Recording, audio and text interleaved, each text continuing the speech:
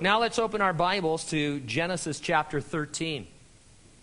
We are studying the life of Abraham. This is our fourth study, so if you're new to Calvary or you haven't been around for the last few weeks, you're getting in kind of on the ground floor of our studies. The others will be online in text and audio and video format. We're in Genesis 13. We're going to look at verses 1 through 18. That's our text. The topic we'll find there. Given his choice of grazing land, Lot chose the lush, fertile plains of Jordan. The title of our message, Die Plains, Die Plains. Well, let's have a word of prayer.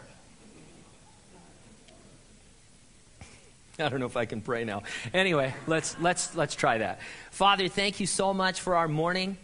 What a joy to have your word spread before us like a spiritual feast for our hearts and minds and souls.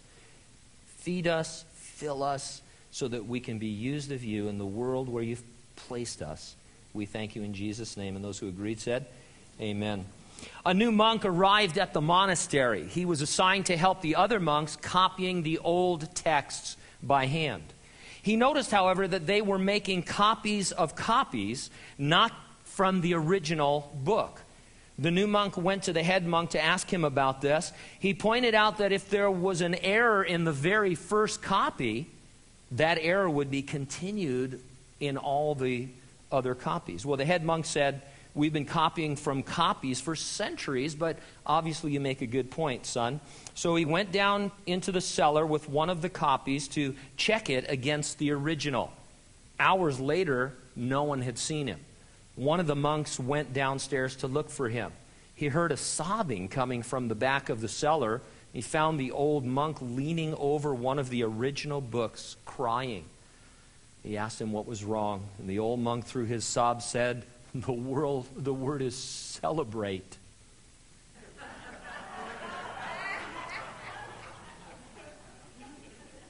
I don't get it, but anyway, monks represent to us a sort of ultimate separation from the world. Take a minute and explain it to your neighbor while I...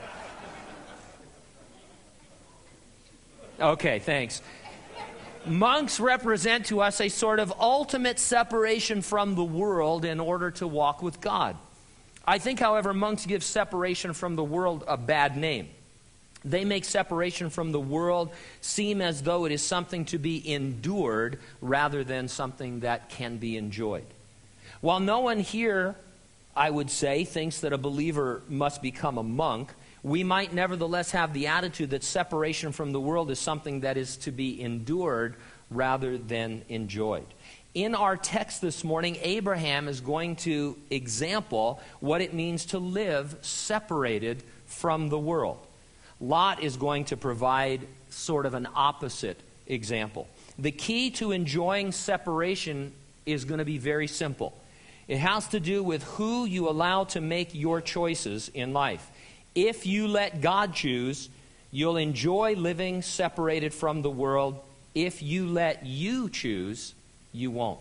I'll organize my thoughts around 2 points. Number one, let God choose for you, and separation from the world will be enrapturing.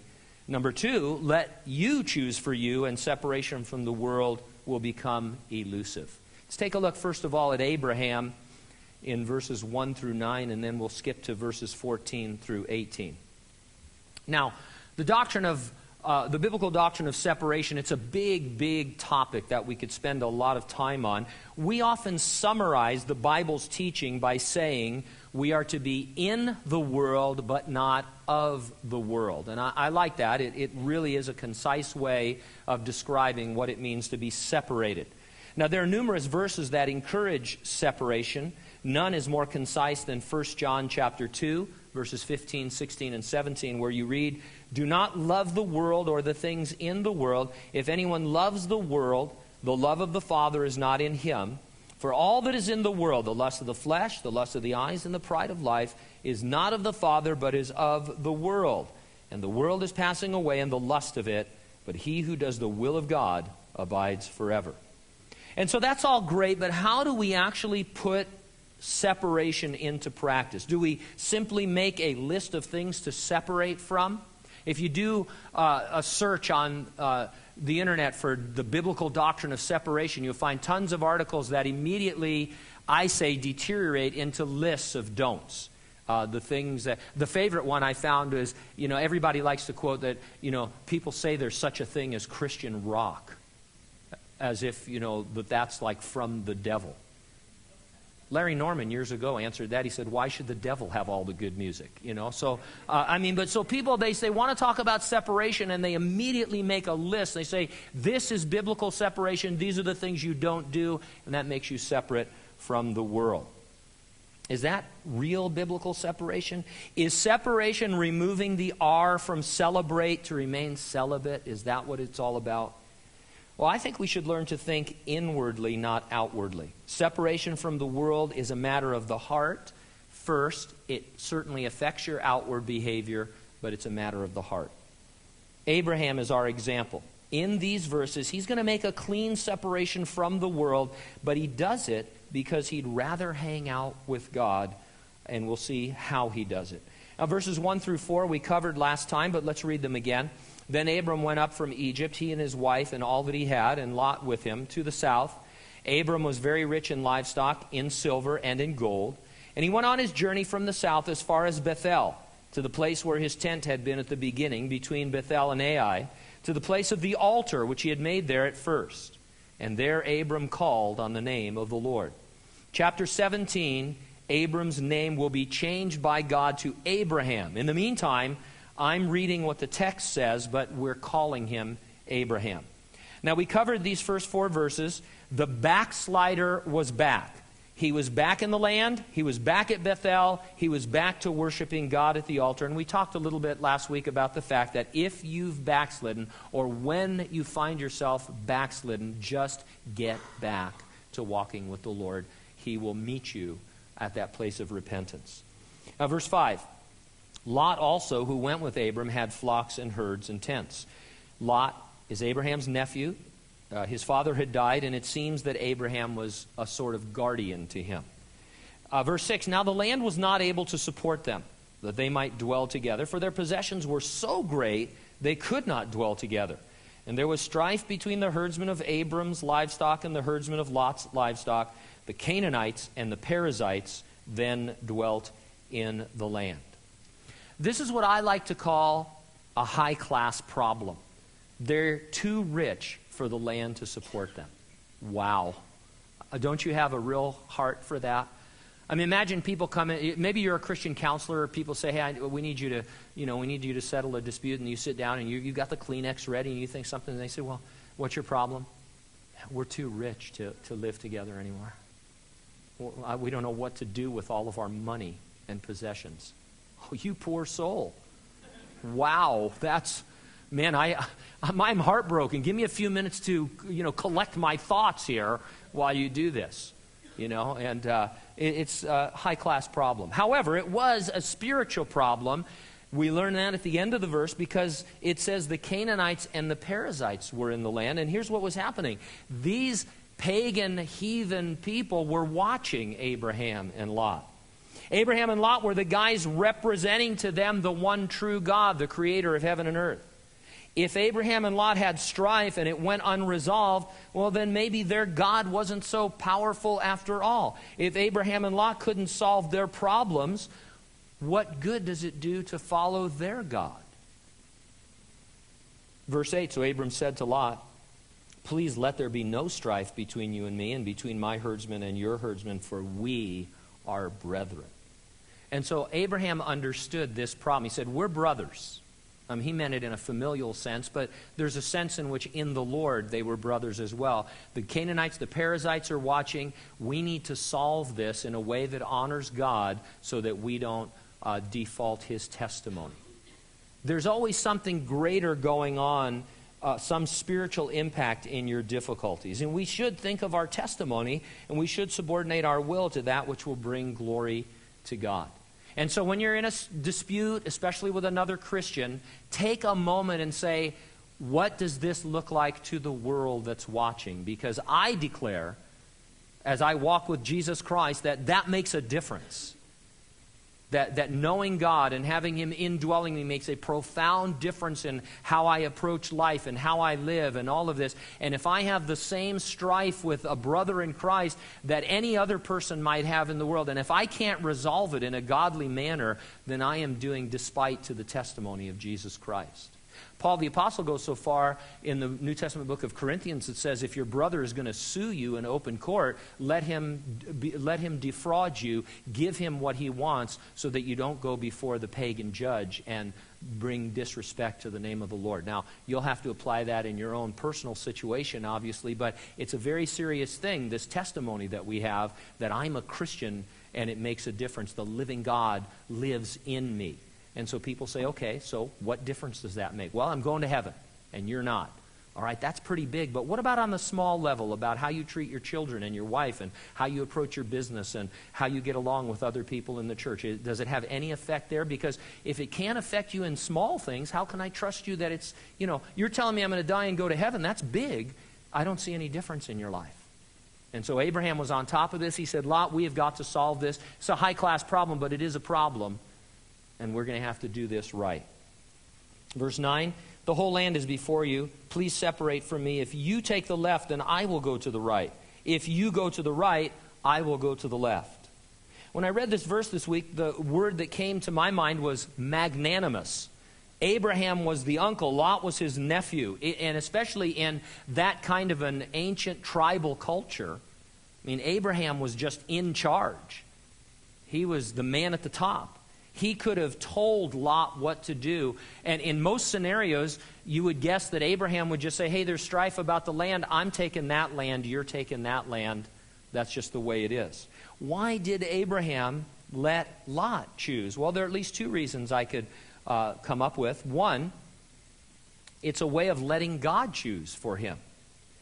He would leave it up to Lot and thereby leave it in God's hands. If Abraham chose for himself, he's choosing for himself. But he says, if I'll let Lot choose, that way, whatever choice that's made, I'm actually trusting the Lord to oversee that.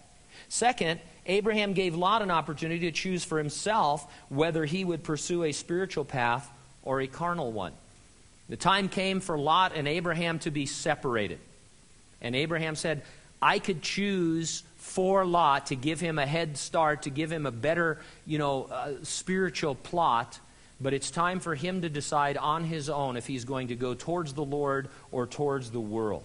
At some point, a person must choose for themselves. You can only choose so much for them, and then after that, they make their own decisions. Now, Lot is going to choose for himself the better grazing land. Seems like the right choice if you're a farmer or a herdsman, but we're going to find out that it was the worst choice he could possibly make. We're going to return and talk about that in a moment, but for now, let's stick with Abraham and see the results of his letting God choose for him. Verse 14, we pick up the story. And the Lord said to Abram, after Lot had separated from him, lift your eyes now and look from the place where you are, northward, southward, eastward, and westward. All the land which you see, I give to you and your descendants forever. Would you rather have a season or two of good grazing land, or would you rather have the promise of an everlasting spiritual inheritance for you and your descendants forever? Well, when you put it that way, letting God make the choice seems a lot better. At the same time, you need to understand that when you let God choose, you might end up in circumstances that seem foolish from the world's point of view, or difficult even from your point of view. Think about this just forget the fact that you know the outcome of this story and you know who Abraham is and you know how exalted he is and all of that. And just down to the level of there's two guys and there's good grazing land and there's bad grazing land, and you're the guy that's in charge of making that decision. And you look out at the situation, and people are watching you, the Canaanites and the Perizzites, and you've got all this pressure from herdsmen and all this stuff, and you look at that and you say, I'm going to take the more difficult grazing land.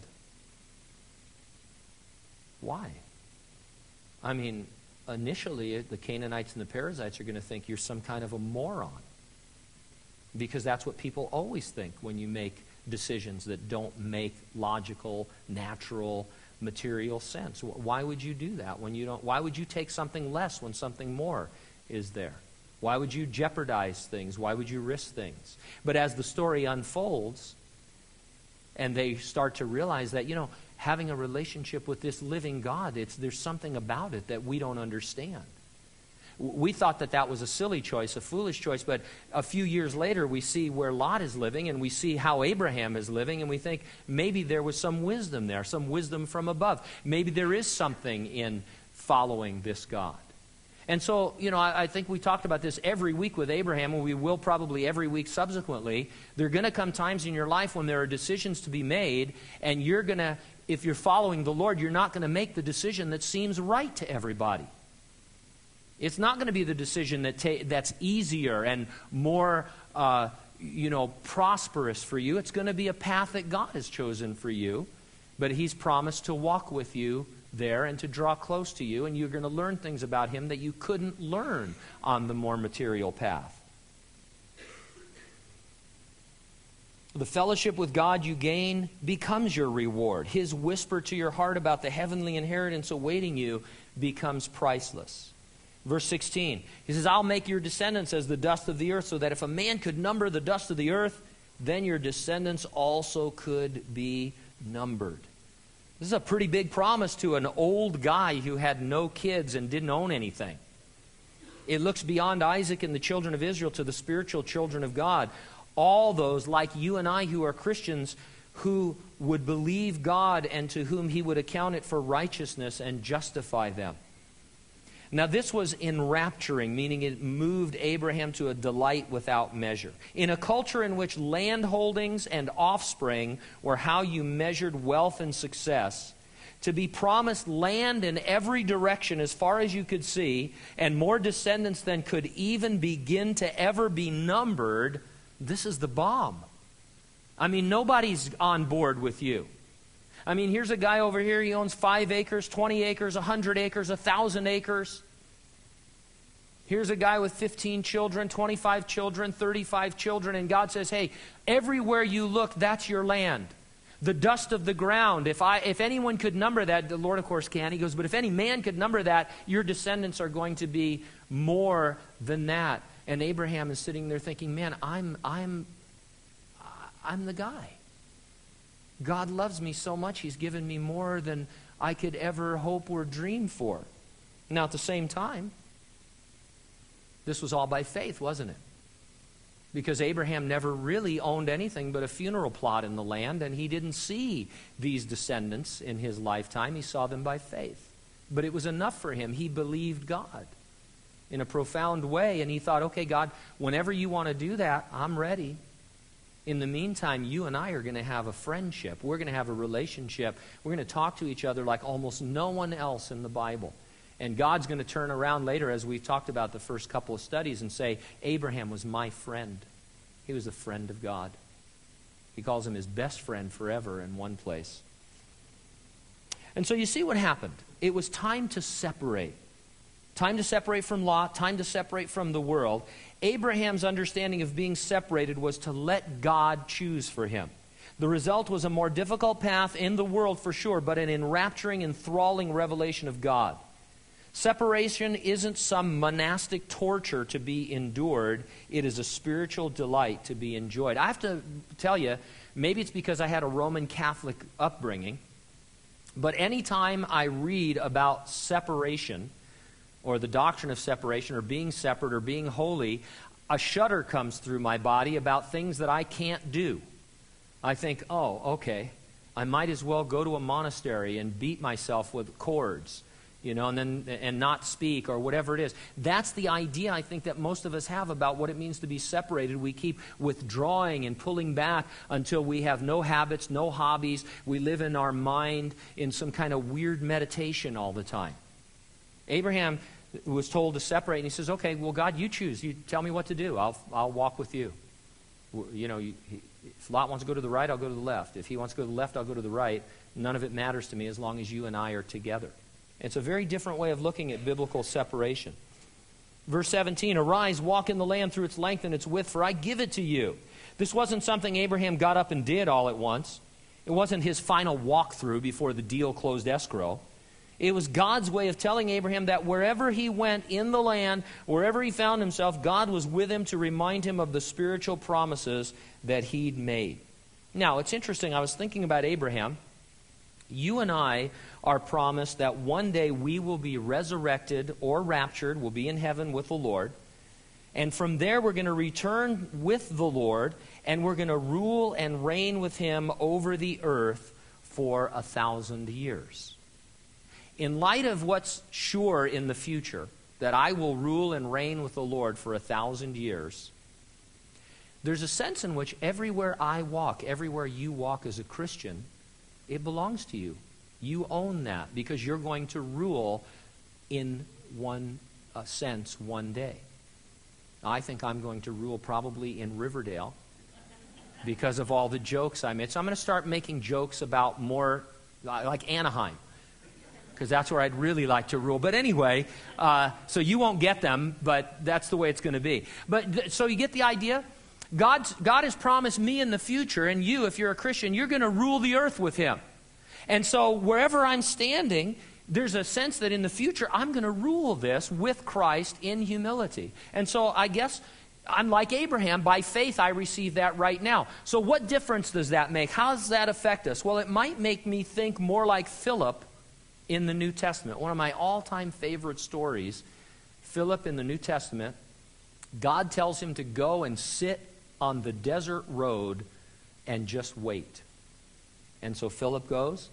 I don't know what they carried with him in those days. Probably, a little knapsack or whatever. He's sitting on the desert road all by himself. Looks like a hobo or a bum or a transient. He's just hanging out there.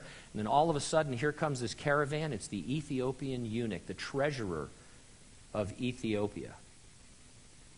And he's cruising by in all his pomp and circumstance. And the Holy Spirit begins to minister to Philip, and he says, go and attach yourself to that caravan. And as he's walking along, the Ethiopian eunuch is reading from the scroll of Isaiah, and he doesn't understand what he's reading. And Philip, with the boldness of the Spirit, he says, do you understand who you're talking about or what you're reading? And the guy says, what I know, what I'm talking. Next thing you know, he's up in the caravan with him. He's leading him to faith in Jesus Christ. They're getting baptized. He's baptizing the guy. They come up out of the water, and Philip is raptured somewhere else, leaving the eunuch to go to Ethiopia and share Christ with the Ethiopians. Years later, you find a thriving church in Ethiopia. It's fantastic. You know why? Because Philip ruled that road. You and I wouldn't see it that way. He's just some guy sitting by the side of the road. He doesn't own it. He doesn't have a deed to it. Nothing's happening. In fact, he's a bum. He's a transient. Here comes the real man of power, the treasurer. But here's a guy that has the treasure of the gospel of Jesus Christ. And he believes that the Lord is working in his life. And when God tells him to do something, he rules that moment. He owns that moment. It belongs to him and to God. And together they minister for the Lord. And this is an Abraham. And we're all called to be that. Maybe all the time, but certainly some of the time. And so when I think, Lord, one day I'm going to rule and reign with you, so I guess I do right now in a spiritual sense. I don't have to own the ground I'm standing on to rule the ground I'm standing on in a spiritual sense. It's profound. And so you see this idea of being a monk locked away in some monastery away from non-believers, it's the exact opposite of biblical separation. Verse 18.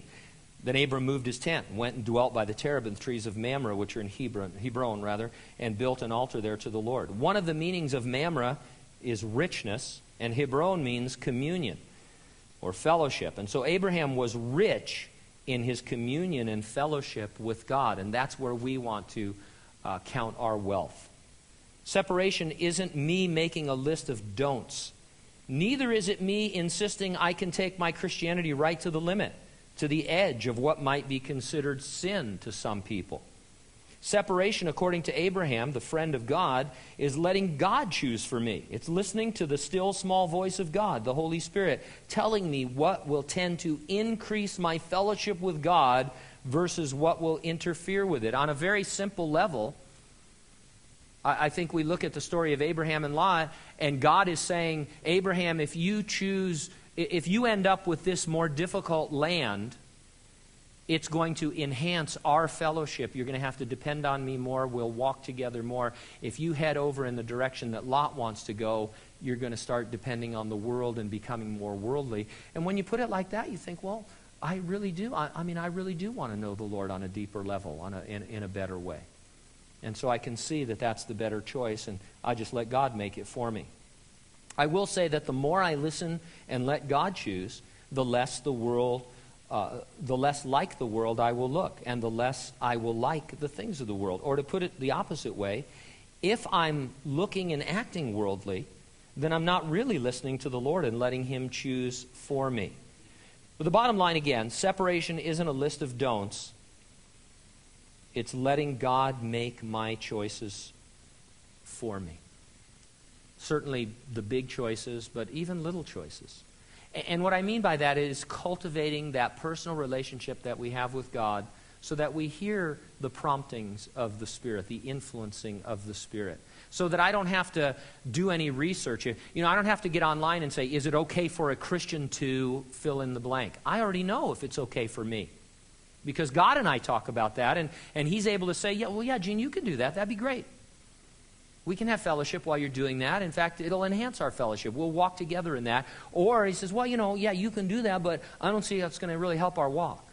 It's going to be a big distraction for you. It's going to, take over your life in this one area. And, have at it if you want. You have the liberty to do it. And I'd rather be the kind of person that says, well, no, Lord, I don't want to do that, Lord, because I really just want to be with you. I want to spend time with you. And I think we just need to cultivate that voice. If God isn't making my choices, then I am. And that is exampled for us by Lot, and it's a bad example. Verses 10 through 13. The place to start talking about Lot is really in the New Testament. The Apostle Peter gives this commentary about him, and it's very insightful. It's in 2 Peter chapter 2, verses 7 and 8. God delivered righteous Lot, who was oppressed by the filthy conduct of the wicked. For that righteous man dwelling among them tormented his righteous soul from day to day by seeing and hearing their lawless deeds. Now you've noted as I read it, Peter called Lot righteous no less than 3 times.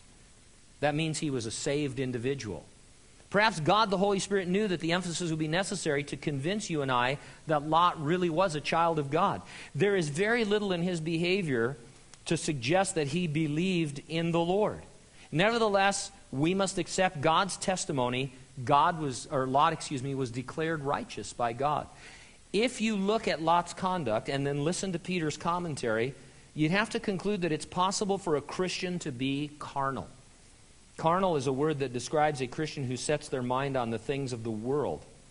In the context of our theme, Lot is the Christian who chooses for him or herself rather than letting God choose for them. And so verse 10, Lot lifted his eyes and he saw all the plain of Jordan, that it was well watered everywhere before the Lord destroyed Sodom and Gomorrah, like the garden of the Lord, like the land of Egypt as you go towards Zoar. Lot was concerned mostly about water. Now you can't blame him, can you? He was a herdsman. They needed water. But you see the result of his choice. It was a poor choice. Now in the New Testament, water becomes a symbol of the abundant spiritual provision of God to His faithful children as they walk with Him in obedience. It's a picture of the outflow of the Holy Spirit of God from heaven to you and through you to others. Lot preferred water that leaves you thirsting for more rather than the spiritual water that flows from you to others. You can have all this world's goods, and sometimes I think I'd like to. Just once, but that's a Solomon kind of a thing where Solomon said, I want everything. I want to experience everything that the world has to offer in every dimension to see if I can find satisfaction in that. And you think, oh, okay, I'd like to try that too. But we don't learn from Solomon. Solomon said in the end it was all vanity. It was all vexation of spirit. And he found that only in his relationship with God could he fill what was in his heart. And so Lot looked out and he thought, I need water for my herds and my flock. I don't want to struggle. I want to get up every morning and just cruise through my situation and have this world's good. But Peter lets us know with the insight of the Spirit that every day Lot's righteous soul was vexed. He was troubled. He just couldn't fill that emptiness in his heart with the things of the world. Abraham could and did. Lot compared Egypt to Eden. What a joke. Eden had been Eden because of fellowship with God, not because of its water and vegetation. Lot thought of fellowship in terms of the immediate material blessings that he could get. Then Lot chose for himself, verse 11, all the plains of Jordan, and Lot journeyed east, and they separated from each other. Lot could have deferred to Abraham. He could have prayed about it and let God choose for him. Instead, he chose for himself. I can only wonder how many times I have at a spiritual juncture chosen for myself based on what appeared to be the best from a physical and material mindset. It's that yellow pad thing I keep referring to, whether anybody actually still does this or not, where you're faced with some kind of a decision and you list the pros and the cons. And generally speaking, you go with the side that has the greatest weight. We have to throw all of that out when you're a Christian. You can still do that, that's fine. But in the end, you have to say, all right, Lord, I just need to hear from you. Where do you want me to go? What do you want me to be doing? Is this the life that you have for me? And the Lord will, we believe that the Lord speaks. He speaks through His Word. He speaks through His people. There's the still small voice of the Spirit. There are impressions. We believe in the gift of prophecy and the visions and dreams and all of these things. And all of these things taken together can give you God's wisdom and His direction. And sometimes it's not going to be what you and I would choose. I could joke with you and tell you that Hanford was not my choice. I have in the past. You know what? I love Hanford. This is the greatest place in the world as far as I'm concerned. Well, Anaheim. And then Hanford. But I don't know that I'd want to live in Anaheim unless I could live in Walt Disney's apartment at Disneyland. But anyway, Hanford was not on our radar at all. But God led us here through circumstances, through visions, and through the Word of God. And looking back, I can say that it was definitely God's plan for our life. And, nobody looks at a map and says, Hanford. I mean, if you're an assistant pastor at a Calvary Chapel in San Bernardino in Southern California and you're looking to go someplace, you're thinking, Washington, Oregon, Montana. That's where everybody here wants to go, right? Montana. It's like, nobody looks at the map and says, Gila Bend. Well, maybe you do. I don't know. But, so you don't look at the map. I didn't even know where Hanford was. No one knew where Hanford was. No one still knows where Hanford is. People say, well, you're from Hanford. Where's that? I go, there's a naval station. Oh, yeah, Lemoore. Oh, that's right. I lived there. And they still don't know that they were there. It's crazy. Do you know how embarrassing it is to tell people you live between Bakersfield and Fresno? You're not even Fresno. You're not even Bakersfield. You live somewhere in between Bakersfield and Fresno where places like Riverdale and Pixley are. So nobody chooses that. That's a God choice. God looks at a map and He says, this is where you're going. This is where you'll raise your family. This is where the church will be that you'll pastor. And you think, okay, all right, not my choice. And then I've shared with you over the years, I don't mind telling you this, there have been times I've done everything I could to get out of here. In the first 10 years, one of these days when, we get a chance, I'll tell you some stories that will blow your mind about the first 10 years that we were here. It's crazy, the stuff that went on. It was like spiritual Armageddon. It was crazy. I mean, I didn't know people could act that way. And it's like, Lord, you've got to get me out of here. I had 3 or 4 different master plans for getting out of Hanford. And they all foiled. I couldn't get out of here no matter how hard I tried. And so it's the Lord. And the Lord will show you and He will lead you. And in the end, it's better than what you had in mind. By the way, if God chooses for you to live in some Sodom and Gomorrah, that's different. He will be with you there. Lot made a bad choice moving towards Sodom. Daniel didn't have a choice, did he? Nebuchadnezzar's men came in and they said, you, and you're coming to Babylon. You're going to be in the king's court. We're going to turn you into sorcerers. You're going to eat food that is not part of your diet, non-kosher foods and all that. God was with Daniel. That was not Daniel's choice, but it still was God's choice. So if you're led to some place like that, God will be with you. But in Lot's case, he chose it for all the wrong reasons. Verse 12, Abram dwelt in the land of Canaan, and Lot dwelt in the cities of the plain, and pitched his tent even as far as Sodom. The men of Sodom were exceedingly wicked and sinful against the Lord. Just for emphasis, the Holy Spirit lets us know that Sodom was no place for a believer to be anywhere near. It wasn't, you didn't want to live near it, certainly you didn't want to live in it, you didn't even want a vacation there. It was bad. Had Lot said from the get-go, I'm moving to Sodom, well then that's a big statement. Then Abraham's going to say, hey, you can't do that. That's weird. That's wicked. But what we do sometimes is we deceive ourselves and we head back to the world in stages. First, Lot's going to look longingly at the plains before Sodom. Then he'll pitch his tent as far as Sodom. In chapter 14, he's living in Sodom. By chapter 19, you find out he's one of the city councilmen of Sodom. And so one step at a time, one small step at a time, he goes from being Lot with Abraham, looking like he's walking with the Lord, to being completely immersed in the world. Ask yourself, am I on a course that is more worldly or more otherworldly? It's pretty easy in one sense to look back on life and see if I'm becoming more separated from the world or more worldly. To see if I'm really closer to God, really a better friend to Him than I was previously. I'm tracking one way or the other.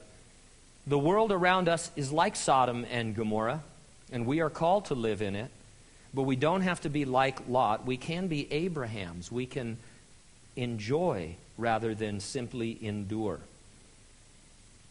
I'm tempted to say the choice is yours. Usually there's a choice to make, but in this sense, it's really a matter of whether you will let God choose for you or not. And so the solve today is the choice is God's. As long as you're letting God choose for you, you're going to be separated from the world the way God wants you to be. You're going to have all the do's that God wants for you and all the don'ts that God wants for you. They're not going to match up with other people's do's and don'ts because that's their business. And you're not worried about them. You're just concerned about drawing close yourself. And this idea of letting God choose, it's a little bit scary, I admit, but His choices are always better. The other day we surprised my granddaughter, CJ, by taking her to Disneyland. She didn't know anything about it.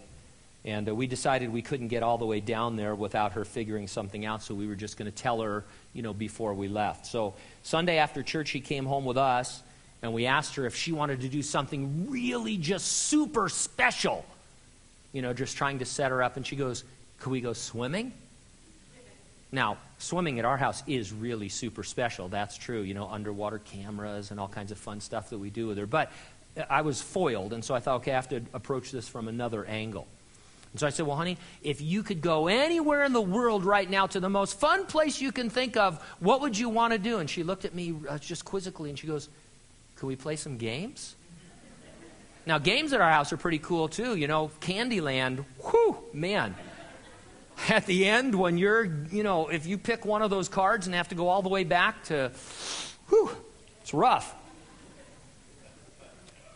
Finally, we just had to tell her that we were going to go to Disneyland. It was one of those, moments. It was exciting. And then when we got there, we surprised her again because her mom and dad they were already down there, and she didn't know they were going to be there. And so there they were standing by Goofy, and stuff. So the whole thing was just super fun. Her choices were okay. She wanted to go swimming. She wanted to play games with her Papa and Coco. That was sweet. We wanted to take her to Disneyland. So our choices, I would say, on a quantum level are better. God's choices for you are like that, but they are spiritual in nature, and that's where we have problems. We think carnally, we think materially, we think about this world too much. God says, let me choose for you. Sure, it's going to be more difficult. You're not going to always be, the guy that has the best or the greatest or the number one. Maybe sometimes you will, but let me choose, because in the end, when you look back over your life, which is all that you and I want to do, is get to that place where we're with the Lord, looking back over our lives, you're going to see that these were the choices that brought you to the place that you're at, closer to me, in fellowship with me, being rewarded. And now you're going to go back and you and I are going to rule all those places literally that I told you to rule figuratively and spiritually. Amen?